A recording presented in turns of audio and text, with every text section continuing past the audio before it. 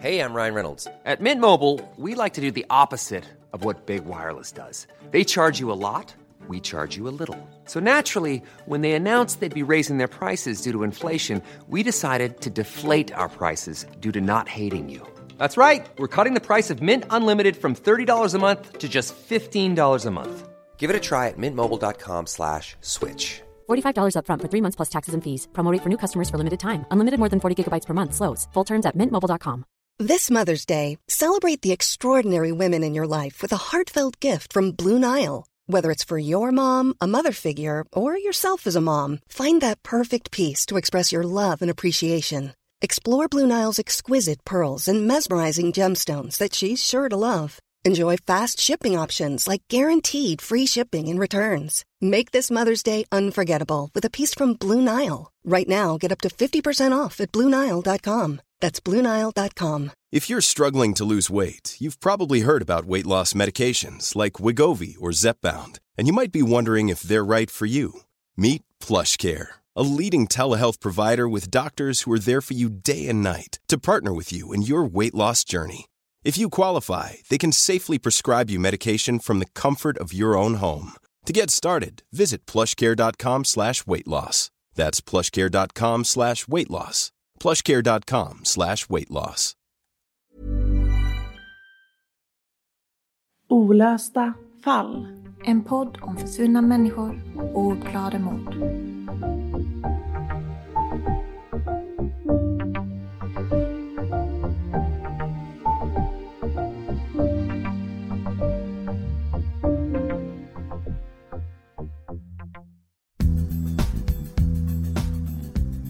De flesta av oss minns tiden efter studenten som både magisk och skrämmande. Ungdomstiden framför skolbänken hade passerat och plötsligt fick man själv välja nästa steg. Att plugga vidare, kanske resa eller jobba. Kanske flyttade man in i ett studentrum eller i egen lägenhet. Den där känslan av att plötsligt vara vuxen och få ta sina egna beslut med allt vad det innebar. Hela livet låg framför en. Men för Örjan Selin i Sigtuna hann vuxenlivet knappt börja. Örjan var 19 år gammal. Hade just gått ut gymnasiet i Hedemora. Flyttat från hemmet i Vikmanshyttan och fått jobb och lägenhet i Märsta. När sommaren efter studenten hade passerat och hösten gjort sitt intåg hände någonting fruktansvärt. Örjan försvinner spårlöst. Hur eller varför är det än idag ingen som vet. Du lyssnar på Olösta fall med mig, Sofie Nyblin. Och mig, Nathalie Seov. Och i dagens avsnitt ska vi berätta för er om Örjan Selin som försvann spårlöst efter ett krogbesök i oktober 1993 i Sigtuna.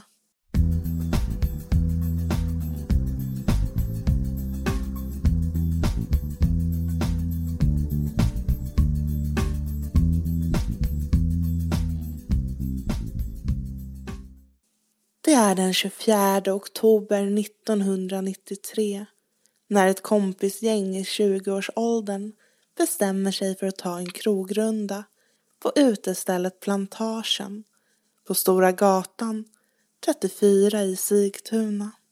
De är vid gott humör och på bussen in till stan skapar de sig nya bekantskaper. Kvällen är ung och stan bjuder på ett glatt uteliv.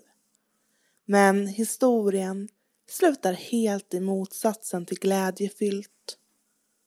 I kompisgänget befinner sig den då 19 år gamla Örjan. En ung kille med hela livet framför sig. Men någonting händer den där kvällen i oktober. Någonting som förändrar verkligheten för en hel familj. Efter det att Örjan lämnat krogen kom han aldrig tillbaka igen. Och nu, mer än 25 år senare, är hans försvinnande fortfarande ett mysterium. I april 2018 tog polisens Kalla fall-grupp upp fallet igen och de är nu på jakt efter nya vittnesuppgifter som kan hjälpa dem i fallet om den försvunne unge mannen. Örjan var en 19 år gammal kille med blont, vågigt hår och mjuk blick. På de svartvita fotografierna i artiklar om försvinnandet möts man av bilden av en ung man med mjuka fina drag. Han ser ut precis som vilken kille som helst. Våren 1993 hade Örjan tagit studenten i Hedemora tillsammans med sina klasskamrater och livet hade på något vis precis börjat. Örjan hade flyttat från hemmet i Vikmanshyttan och fått sin alldeles första lägenhet på Tingvallagatan i Märsta. Om dagarna försörjde han sig som städare och om nätterna jobbade han som tidningsbud.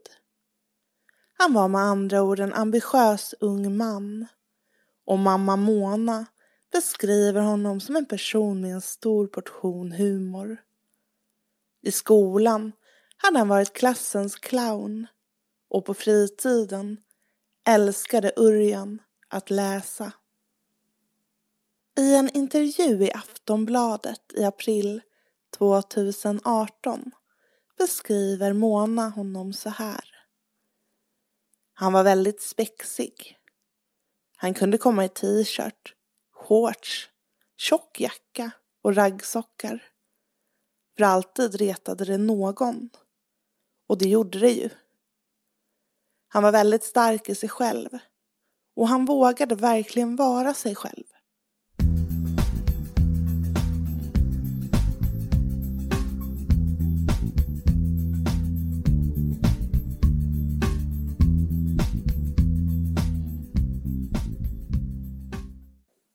Man har kartlagt den där kvällen i oktober 1993. Det var den 24 oktober som Örjan och hans vänner hade bestämt sig för att åka in till Sigtuna för att umgås och dricka några öl. På bussen in stötte de ihop med ett annat ungdomsgäng, tjejer och killar i deras egna ålder, som de slog följe med.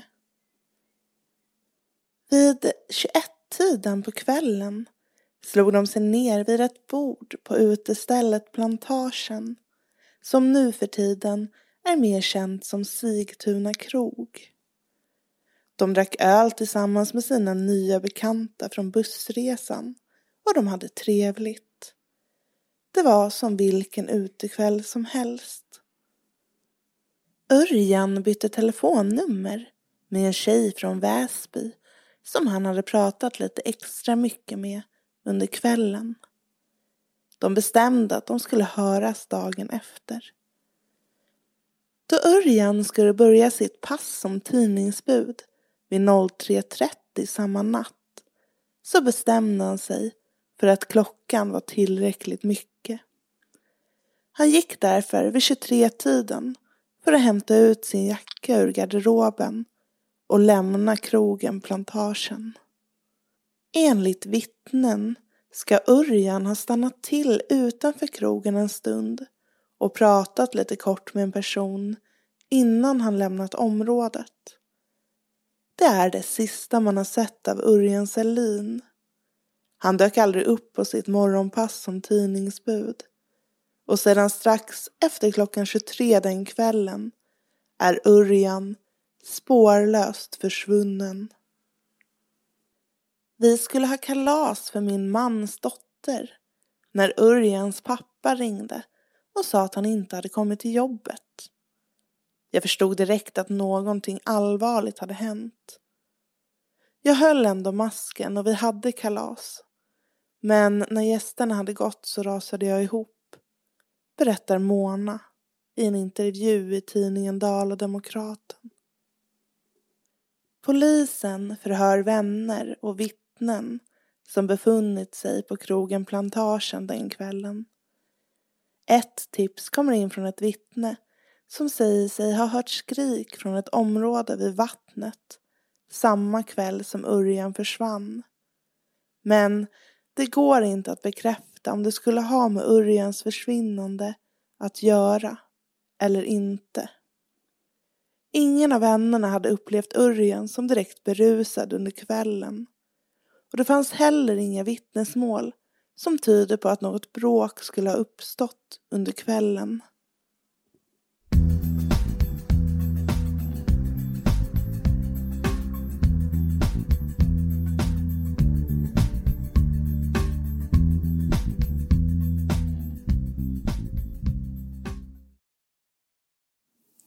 Man är ju väldigt intresserad av den här andra personen som Örjan ska ha pratat med utanför krogen. Vet man vem det var? Var det någon han kände sedan innan? Ur medierna så framgår det ingenting om den här personen. Då vet man inte ens vilket kön hen har. Sen vad polisen vet om den här personen, det kan jag inte riktigt uttala mig om.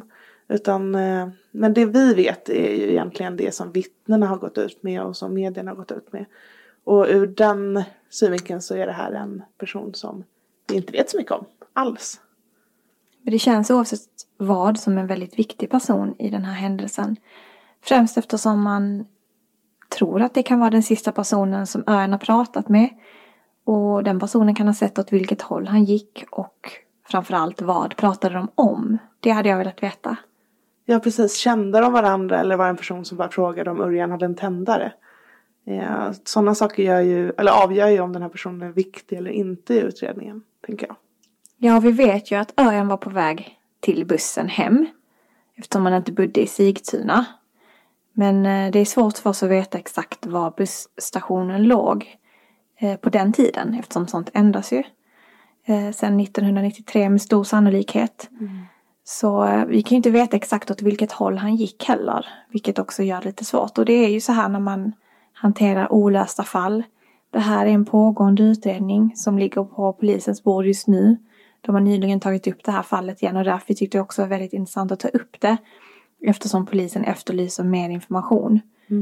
Men då blir det också svårt eftersom man inte har så mycket information utan i princip enbart det som medierna har rapporterat om. Precis, för polisrapporterna är inte offentliga handlingar nämligen. Ja, men med tanke på att Örjan skulle jobba bara några timmar senare. Så kan man ju anta att han antagligen inte gick till någon annan krog eller gick vidare. Eftersom han också skulle hem innan jobbet antagligen. Ja, han hade väl troligtvis en busstid att passa, tänker jag, hem till Märsta. Ja, så att det är intressant oavsett vad. Hur har han gått? Varför kom han inte fram till bussen? Kom han fram till bussen? Det vet vi inte. Nej, han kan ju faktiskt åkt hem till Märsta och försvunnit därifrån. Det vet vi inte. Men det vore intressant. Om någon känner på sig att jag är den där personen som pratade med Örjan. Så utanför Plantagen år 1993. Så kontakta polisen om ni inte redan har gjort det. Ja, för vi vet ju inte om den här personen är identifierad eller inte heller. Nej. Sen så är det ju den här vittnet som har hört skrik vid vattnet. Och det är ju också lite diffust. Ja, men det är det. För att det är... För er som känner till Sigtuna så är det väldigt mycket vatten runt Sigtuna.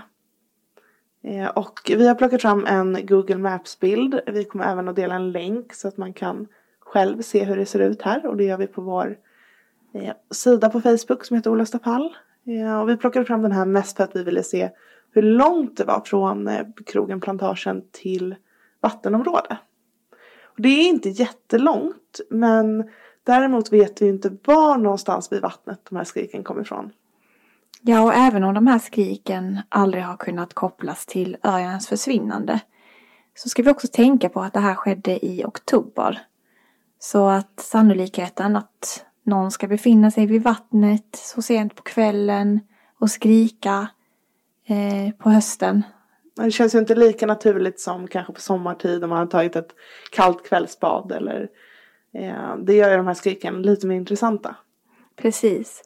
Och oavsett, även om det aldrig har kunnat kopplas till hans försvinnande, så är det ju intressant att det hände. Jag undrar vilken tid det var, om man vet det. För det är ju också avgörande såklart, om det var innan han försvann eller efter. Jag tänker att med tanke på att polisen ändå tagit de här vittnesmålen seriöst och kollat upp det i den mån de har kunnat, så måste det ha skett någon gång i samband med att Örjan hade lämnat krogen. Sen tycker jag också det här med vattendrag är rätt intressant. Med tanke på att det är en ganska stor sjö, så är det också ett ganska optimalt område att göra sig av med en kropp på, om man nu vill det. Ja, det är väldigt svårt att genomsöka så stora vattenområden.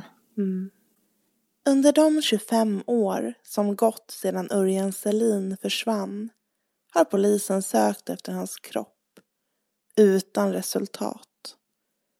Man utgår från att Örjan har blivit mördad.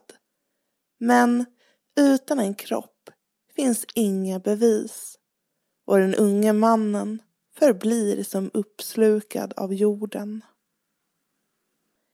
Enligt polisens Kalla fallgruppsutredare Mats Pettersson finns information som tyder på att Örjan kan ha blivit mördad. Till Aftonbladet säger Pettersson följande.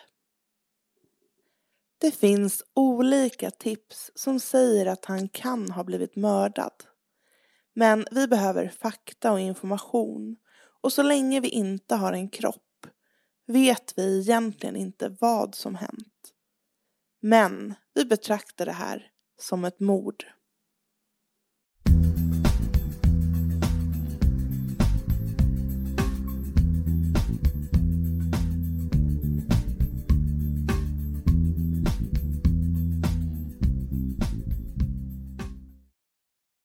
Precis som i avsnitt vi tagit upp tidigare i olösta fall, så är det ju väldigt svårt att hitta en gärningsman eller lösa ett mord utan att ha en kropp.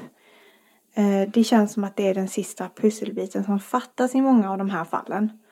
För även om man skulle hitta en misstänkt person i Örjans fall, så bör man knyta den här personen till ett mord utan att man vet hur Örjan i så fall har dött. Och visst är det ganska ovanligt att man dömer folk utan att ha en kropp, i alla fall här i Sverige. Ja, det finns bara väldigt få morddomar i sådana här fall där man inte har en kropp. Och jag försökte kolla upp några exempel, för jag var nyfiken själv för att veta, går det ens? Ja, hur vanligt är det och hur har det gått till?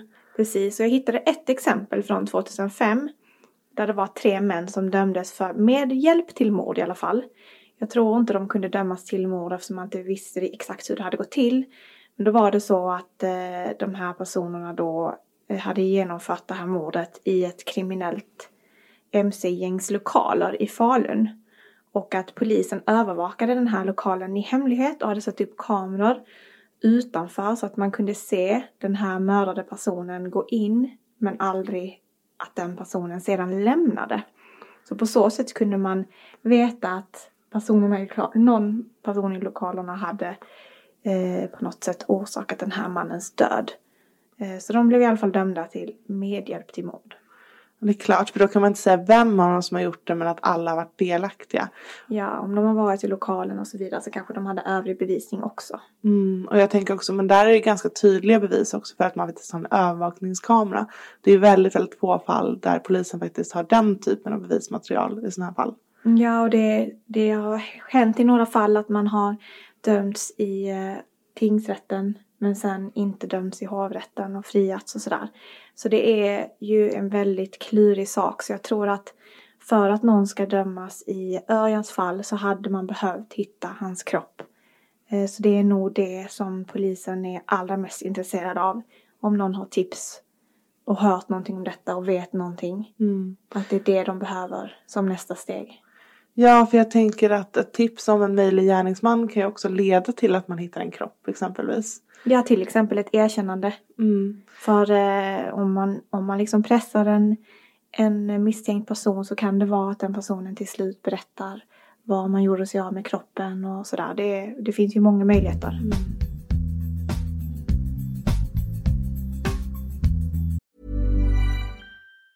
Even on a budget, quality is non-negotiable. That's why Quince is the place to score high-end essentials at 50 to 80% less than similar brands. Get your hands on buttery soft cashmere sweaters from just $60, Italian leather jackets, and so much more. And the best part about Quince, they exclusively partner with factories committed to safe, ethical, and responsible manufacturing. Elevate your style without the elevated price tag with Quince. Go to quince.com/upgrade for free shipping and 365-day returns. Tired of ads interrupting your gripping investigations? Good news. Ad-free listening is available on Amazon Music for all the music plus top podcasts included with your Prime membership. Ads shouldn't be the scariest thing about true crime. Start listening by downloading the Amazon Music app for free or go to amazon.com/truecrime ad-free. That's amazon.com/truecrime ad-free to catch up on the latest episodes without the ads. Quality sleep is essential. That's why the Sleep Number Smart Bed is designed for your ever-evolving sleep needs. Need a bed that's firmer or softer on either side? Helps you sleep at a comfortable temperature? Sleep Number Smart Beds let you individualize your comfort, so you sleep better together. J.D. Power ranks Sleep Number #1 in customer satisfaction with mattresses purchased in-store. And now save 40% on the Sleep Number Limited Edition Smart Bed for a limited time. For J.D. Power 2023 award information, visit jdpower.com/awards. Only at Sleep Number stores or sleepnumber.com.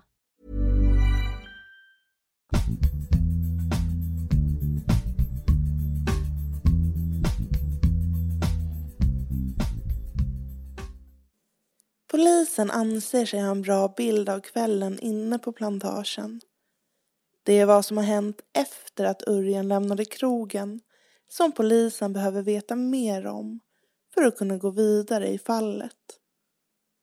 Vi vill ha information om vad som har hänt efter att Örjan lämnade plantagen. Om det varit bråk någonstans. Om han blivit bortförd eller följt med någon frivilligt. Vi hoppas att någon kan förklara vad som har hänt, säger utredaren Mats Pettersson. Polisen behöver fortfarande få in tips gällande kvällen den 24 oktober 1993 för att kunna återuppta sökarbetet efter Örjan. Polisen behöver tips kring sökområden. Information kring om kroppen kan ha dumpats någonstans. Antingen i vattnet eller om han ligger nedgrävd någonstans. Det är från klockan 23 den kvällen då Örjan lämnade plantagen som spåren slutar. Polisens kalla fallgrupp har inte släppt fallet och nya förhör med personer som tidigare figurerat i utredningen kan bli aktuella. Det finns vissa som inte hörts överhuvudtaget. Folk som är identifierade och som funnits runt krogen. Om det är av betydelse kan jag dock inte sia om, säger utredaren Mats Pettersson till Aftonbladet.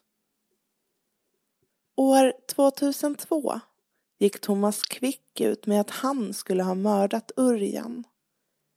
Mamma Mona tog det hela med en nypa salt. För å ena sidan går Quicks påstående inte att avfärda, då man inte vet vad som hänt Örjan. Men å andra sidan finns ingen kropp eller bevisföring som kan styrka Quicks utlåtande. Allt man vet är att Örjan är försvunnen. Men frågorna kring hur och varför är ännu obesvarade. Dessutom finns uppgifter om att Quick vårdades på Säter vid tidpunkten då Örjan försvann.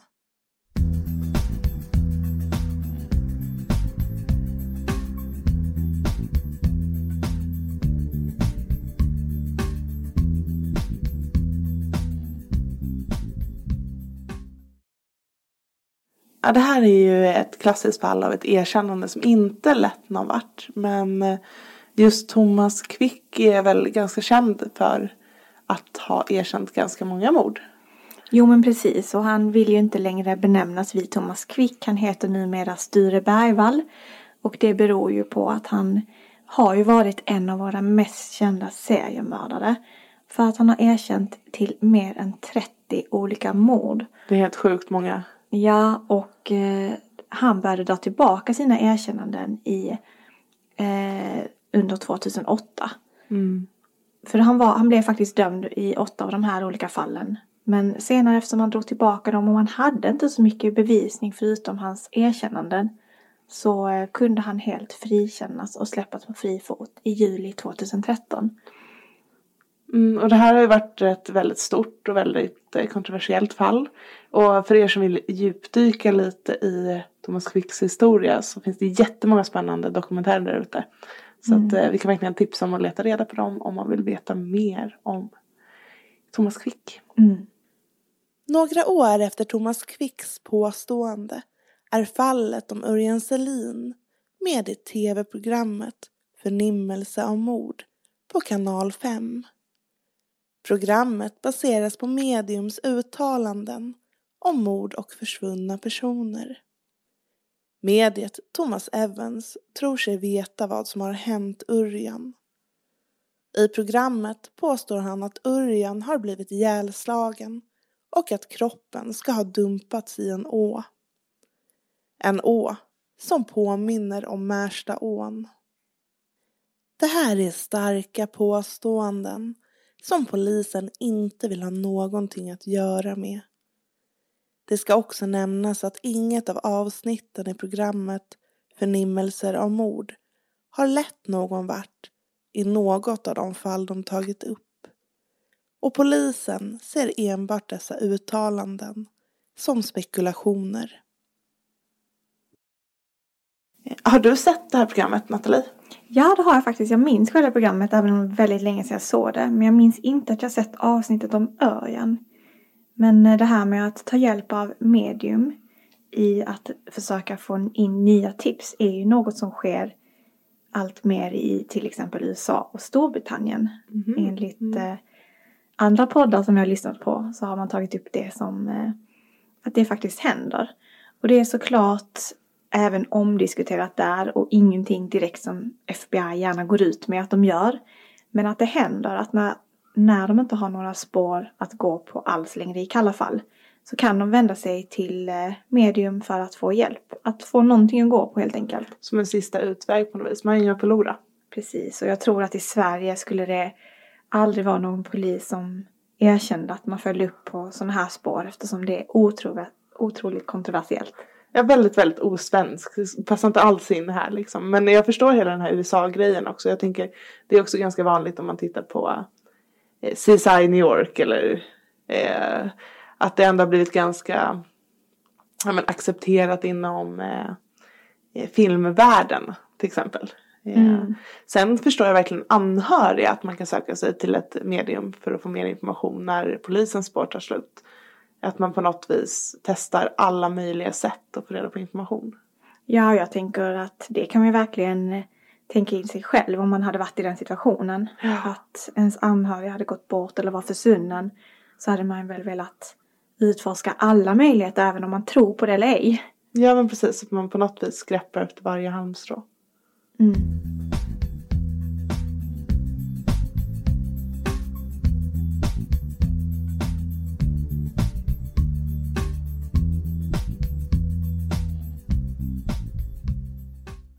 2018 tas fallet upp igen och i samband med detta går polisen ut med en efterlysning. De söker efter en kvinna. En kvinna som ska ha ringt till Örjans mamma, Mona, med uppgifter som polisen anser kunna vara avgörande i fallet. Dessa uppgifter leder till att man gör nya sökningar i ett område i Märsta. Efter att en artikel om att fallet tas upp på nytt publicerats ska den mystiska kvinnan ha kontaktat Mona och delat med sig av uppgifter som kan sättas i samband med Örjans försvinnande. Mona uppmanade kvinnan att kontakta polisen. Kvinnan lämnar inga kontaktuppgifter till Mona och inte heller kontaktar hon Kalla fallgruppen trots uppmaningen. Det verkar som att det är en kvinna i alla fall.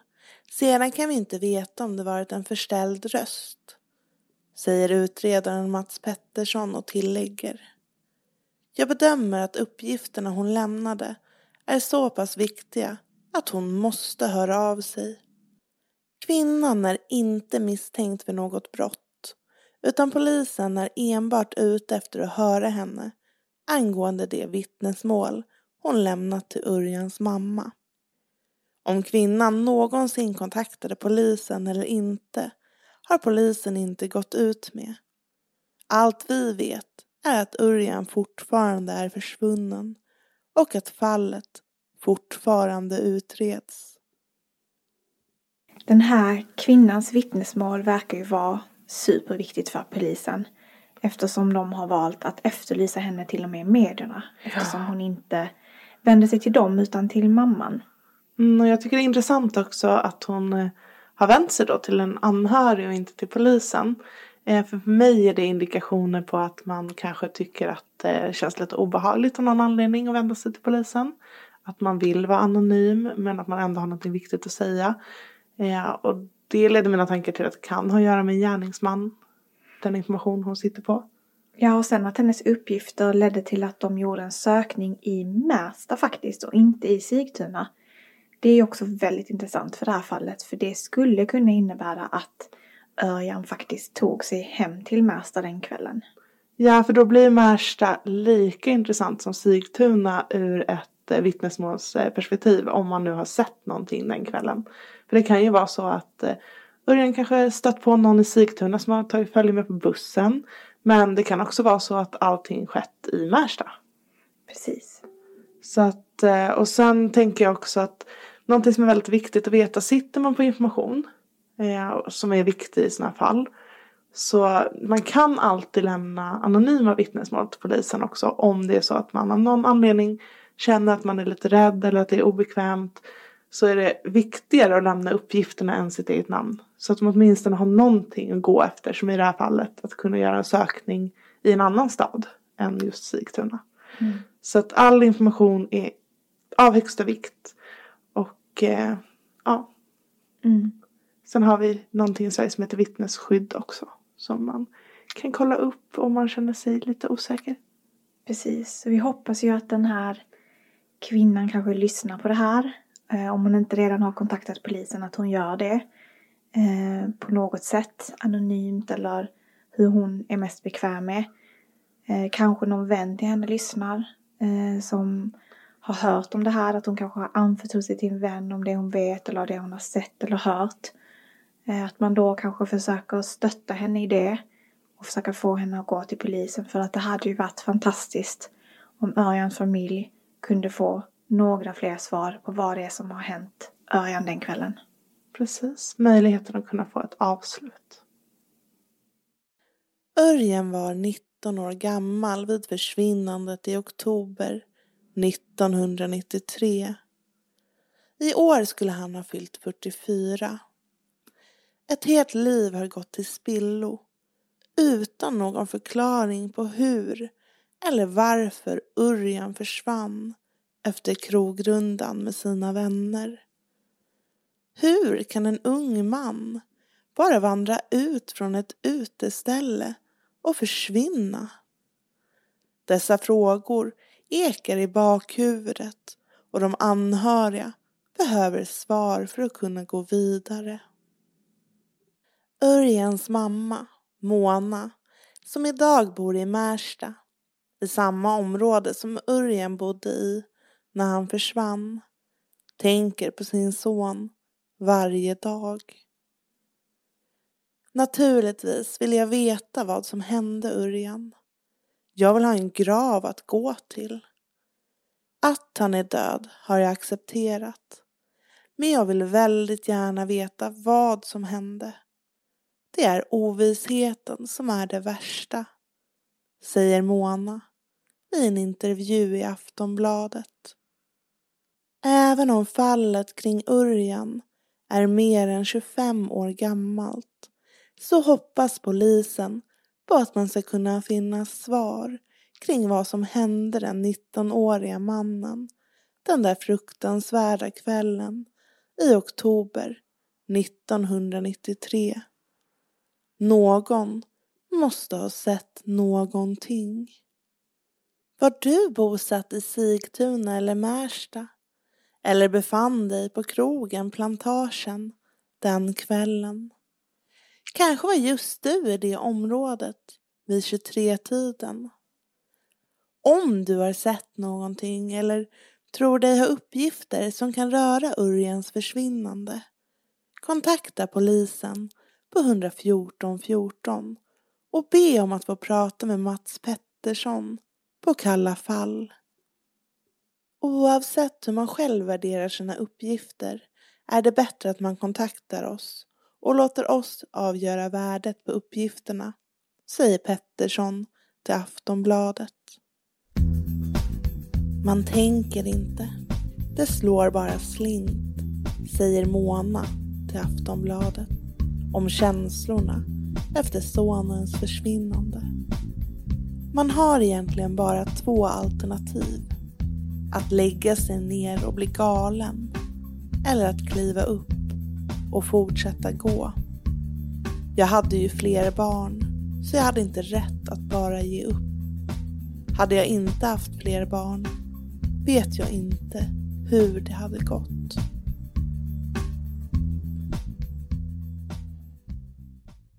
Det var allt vi hade i veckans avsnitt av Olösta fall. Och alla källor till avsnitten finns ju på vår hemsida som är olöstafall.wordpress.com, fast utan prickarna över olösta fall. Precis. Men ett stort tack för att just du lyssnar och delar och hjälper till att sprida den här informationen om försvunna personer. För det är så himla viktigt att den här informationen når ut till så många som möjligt. Precis, och det här är ett typiskt fall som kan lösas om tillräckligt många bara vet om vad som har hänt. Det har gått många år nu, men polisen arbetar fortfarande med fallet. Och det verkar som att de tror att en lösning är möjlig. Så gå gärna in och dela den här informationen. Det är jätteviktigt. Precis, för ni är jätteviktiga. Och vi hörs igen nästa vecka. Fram till dess, ta hand om varandra. Hejdå! Hejdå!